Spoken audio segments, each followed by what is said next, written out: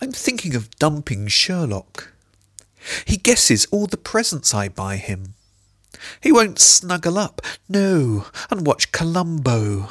What's the point in that, he says. What's the point in that? How was the laundrette? He asked. How did you know I was at the laundrette?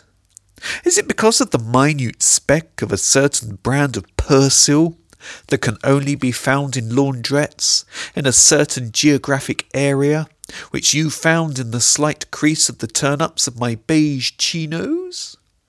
No, he replied. Jenny said she saw you in the laundrette. Shall we play Cluedo? I asked. The vicar in the library with a candlestick, he replied. I haven't even got the box out yet. What's that school over there? I asked. He replied, It's elementary. I'm thinking of dumping Sherlock. He can already see it coming.